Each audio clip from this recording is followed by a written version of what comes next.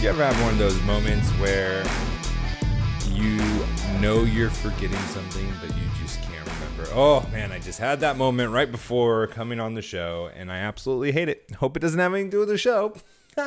Today, I want to talk about just some simple, basic steps on investing, because I'm getting a lot of feedback from you guys that you don't even know where to start. Like, you don't even know the beginnings. And so I think we should just walk through the very basics in introduction. I'm talking baby steps of that. And then also I want to talk about data. There's been, I forgot her name, that one of the doctors that is at the press conferences with Trump every day, she said something that a lot of people were kind of taken back by, was that anyone who dies with the coronavirus present in their system has and will be counted as a coronavirus death. So if you go in, die of a heart attack, you have coronavirus, you're being counted as a coronavirus case. If you go in, you have a stroke because of coronavirus, you're getting counted as a coronavirus death. And any of these, pneumonia, all those stuff. So I want to talk about that from a data perspective. I'm not a doctor, I'm not an expert. From what I understand in pathology, that is the study of these kinds of things and classifications and all that stuff, this is how it's done. But I want us to understand what that means, think about what she said, and possibly some ways that we can improve upon this, because just because it's how it's always been done doesn't mean it should be done like that in the future. I mean, that's the medical field, right? There's been tons of things we've done in the past in the medical field that we are thankful they don't do anymore. Like, bleeding people. Could you imagine if we still did that for the coronavirus? All right, you're going to go in. You got the coronavirus. We're going to bleed you. That would not be pleasant. I would take my chances at home with that case. Welcome to How to Build a Tent, the podcast on how to make you successful, and hopefully it helps you laugh and gets through the day. Hopefully edifies you and builds you up. My name is Matt Williams. Thank you for listening and sharing the show. You subscribing. Got a bunch of new subscribers on YouTube. I really appreciate you guys, especially on there, because I'm trying to build that up. That is a great place to get the message out. So with the comments, the likes, the subscribes on YouTube really helps with the algorithm, and it's just been blast. It's starting to grow, starting to pick up. It's nothing to brag about, but it's starting to pick up. So thank you for everyone who's helped with that and joined me on that mission. You guys are like teaming up with me and helping me build my page, and so I really am thankful for that. And thankful, of course, for all those who listen on the podcast. I mean, I do not take that for granted. You guys are my bread and butter. Thousands and thousands of you listening every day. It's humbling. It truly is humbling. If you have any questions, comments, you can email me, matt@howtobuildatent.com. Find me on all the social media sites, How to Build a Tent. We're part of the Fight Laugh Feast Network. Go over to flfnetwork.com. Get a shirt. Get a 15-ounce HGBT mug. The shirt says Fight Laugh Feast on it. It's super comfortable. It's a great shirt. Speaking of comfortable, the shirts from our store at howtobuildatent.com are really comfortable too. But go over to flfnetwork.com, get a shirt for free, get the mug for free, get tons of great content. You get $100 off our conference in October. You'll get to meet me, and I'm pretty sure everyone on the network is going to be there and doing something. So you get to meet all of us, and that's going to be a really good time. Whenever we all get together as a network, usually at conferences, man, it's a fun time. So don't miss it. Come join us. It'll be a really great time. I should also say this, just as an FYI, before I forget. I was just talking to someone before on the show. My wife is pregnant, as a lot of you know, and it's getting around that time that she's due. So if for some reason my show's not on and I'm gone for a couple days, it's going to be because of that. And I'll be back, do not worry, but it'll be because I have no sleep. I'm hallucinating because I do not do well without sleep. And I just need some time, spend some time with my family, and, get my head straight. But that shouldn't be for like a month or so. I'm trying not to give exact dates for all you identity theft people out there.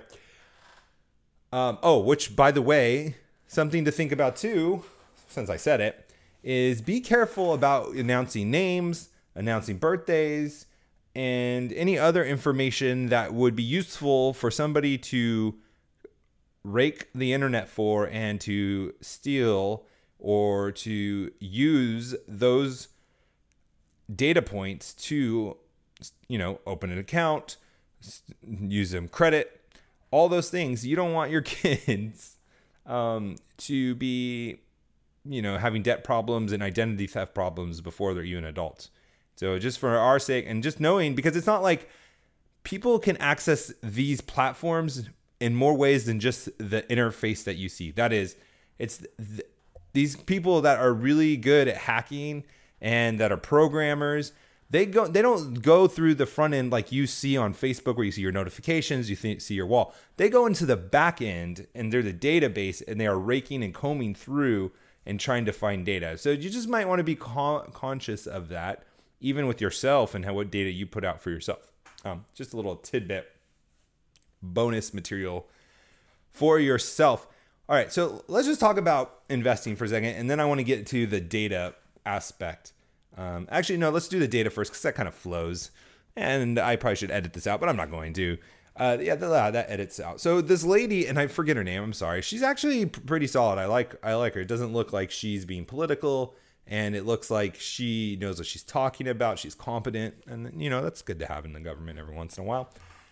She said that the deaths in the United States are being liberally counted in the fact that if they have other conditions and they even die from those conditions, but coronavirus is present in their body, they've tested positive for coronavirus, it's being counted as a death.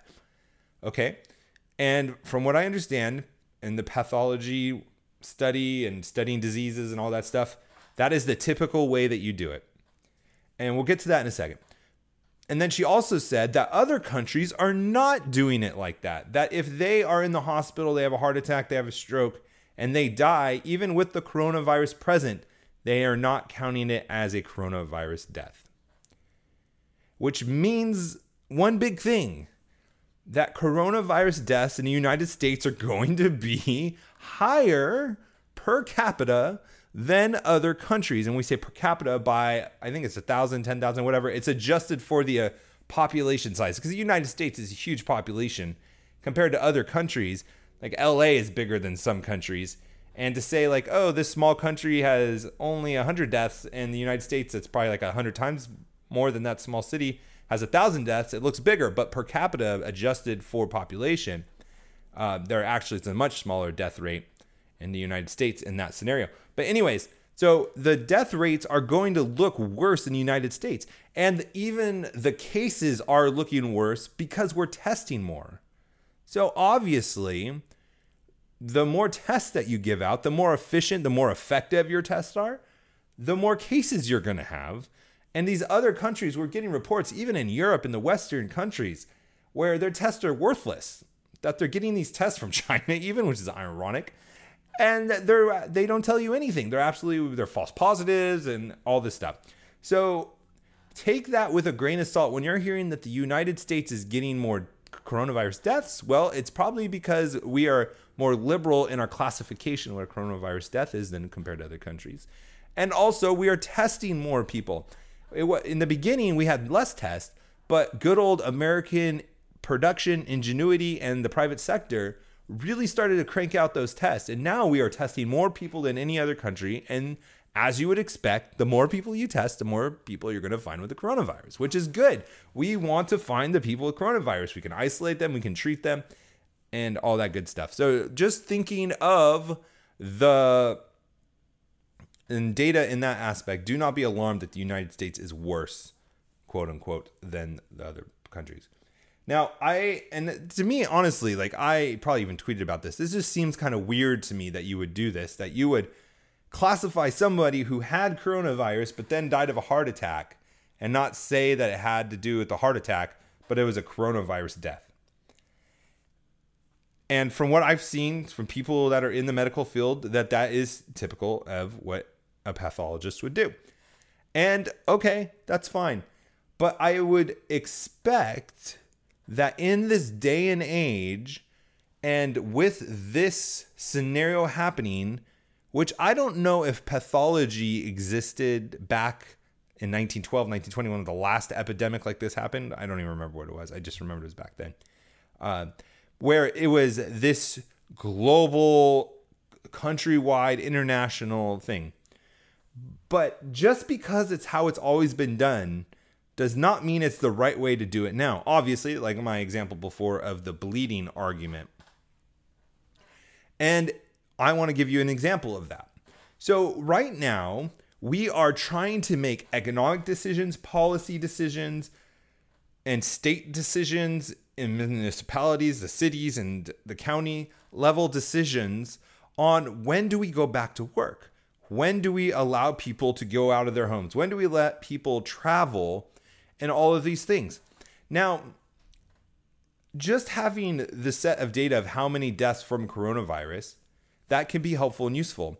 But in this case, it would be far more useful as if the data we were collecting was broken down even farther. Not just if they had coronavirus present in their body, if it was the direct cause or indirect cause of their death, that was the death, but starting to break it down even further for us to see, this was a coronavirus death. That's all they had wrong with them. And then also having another group that you could break down, and you could put this in a hierarchy. You can put total deaths, and then you could have it drill down to only had coronavirus or had a heart attack and coronavirus, had pneumonia and coronavirus, had allergies and coronavirus, had asthma and coronavirus. And then we could start to see, because if the data shows that 80-90% of coronavirus deaths were with pre-existing conditions or correlating, or I'm not correlating, but conditions alongside the coronavirus. And I don't know the numbers because I haven't seen the data. I don't think they're collecting it this way, or at least they haven't showed it to us. But if it was that way, wouldn't you feel a lot more confident that we could get back to business, that our economy can get back to work, that we could not have these policies, that we could not have these stay-at-home orders if 80% of the deaths were from people who already had other conditions, already had heart problems? I mean, we are hearing already that one of the largest hit communities is the African American community because of the diabetes that they have, because apparently they have more overweight diabetic people in their communities and their culture, however you want to say it, than other groups of people. And they also have single cell anemia and other things that are prone to the African American community.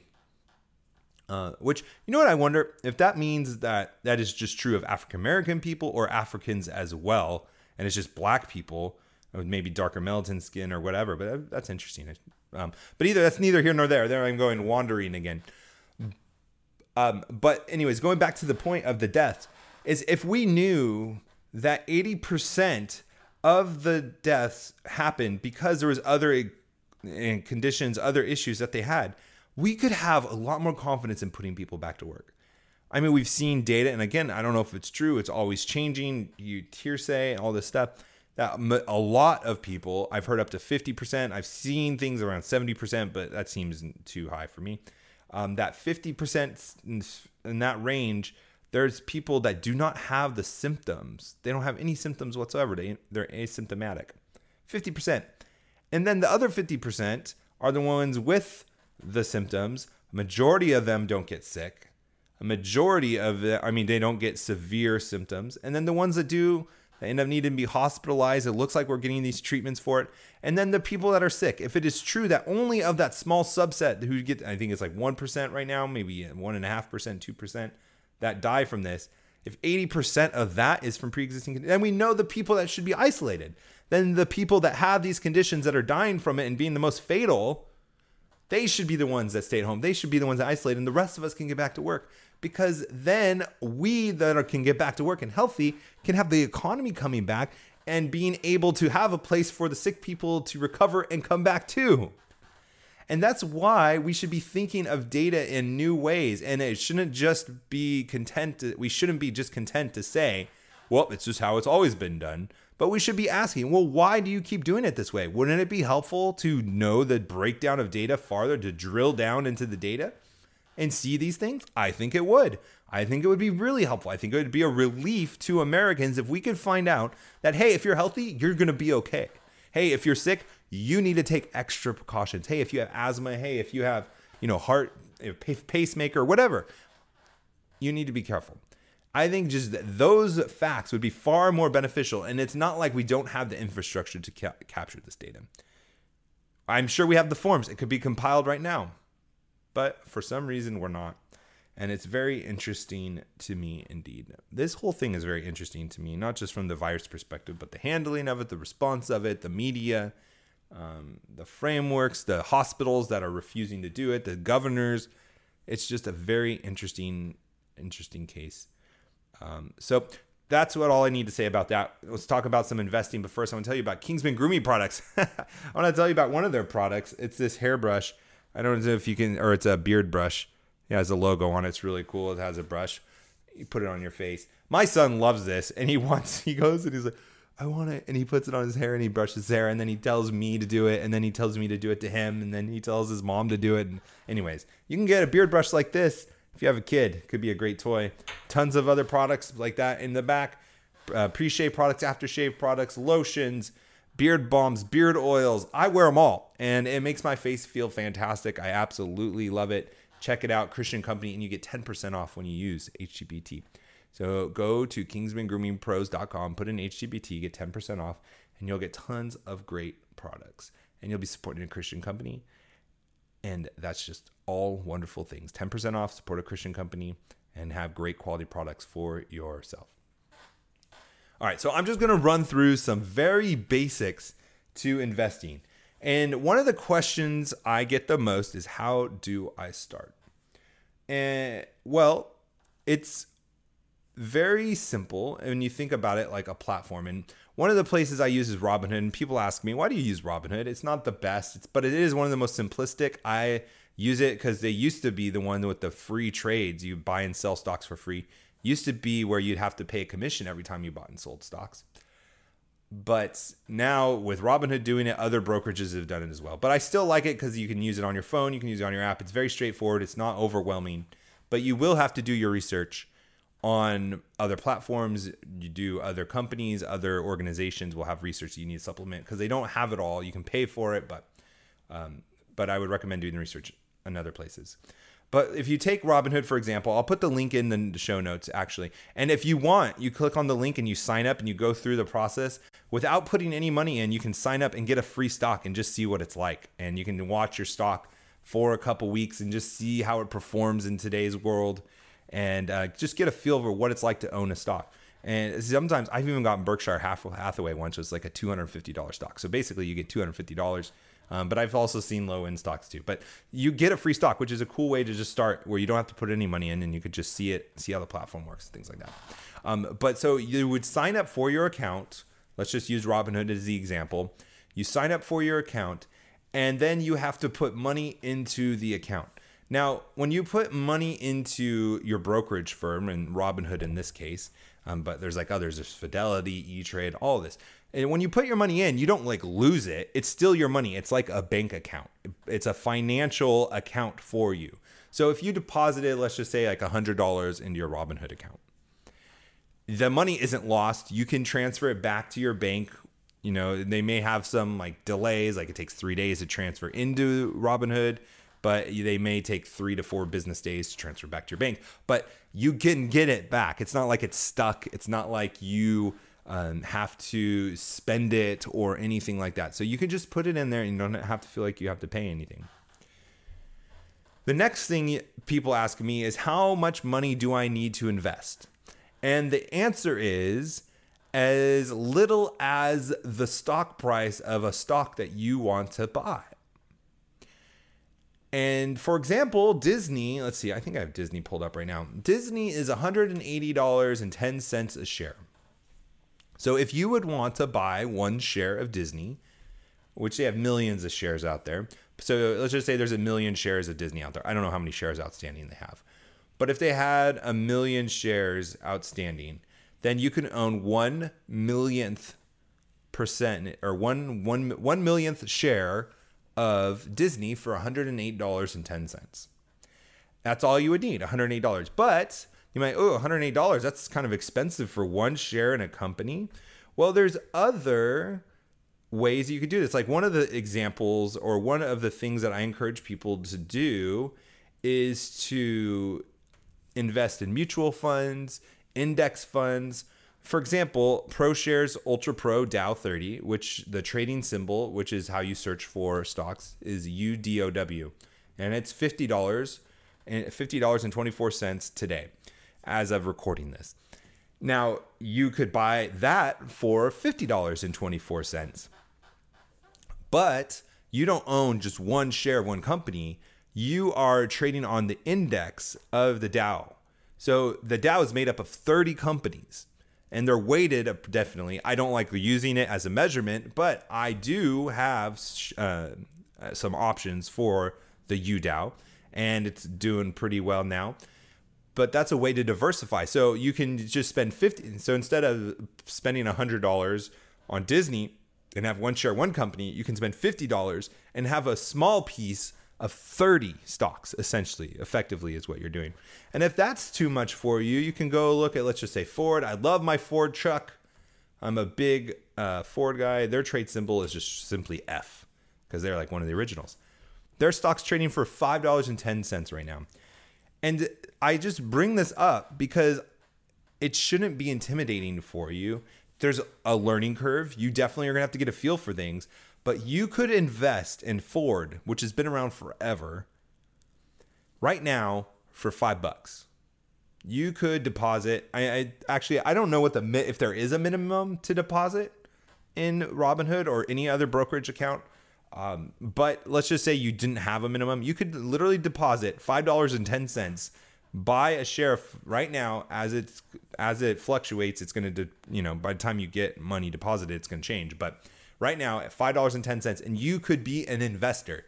You could be investing. You would have a portfolio, for lack of a better word, even though it's one stock. Obviously, you want to diversify, but it's that simple. Of signing up for the account, you go through the financial stuff just like opening a bank account. It's just as secure. It's not a trap. It's not a con. It's nothing like that. You can deposit your money. You can withdraw your money whenever you want.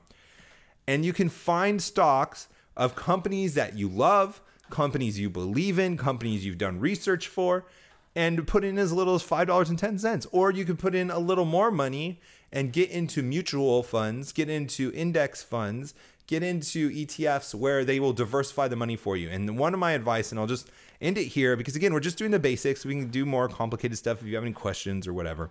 But if you make under if you have less than $100,000 to invest, you should be in mutual funds. You should be in index funds like the UDow. SPY is the S&P 500 is one of them.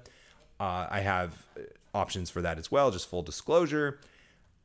Or one of those kinds of funds so you can diversify, because you cannot technically, in my opinion, you cannot properly diversify with less than $100,000 unless you're in some kind of mutual fund.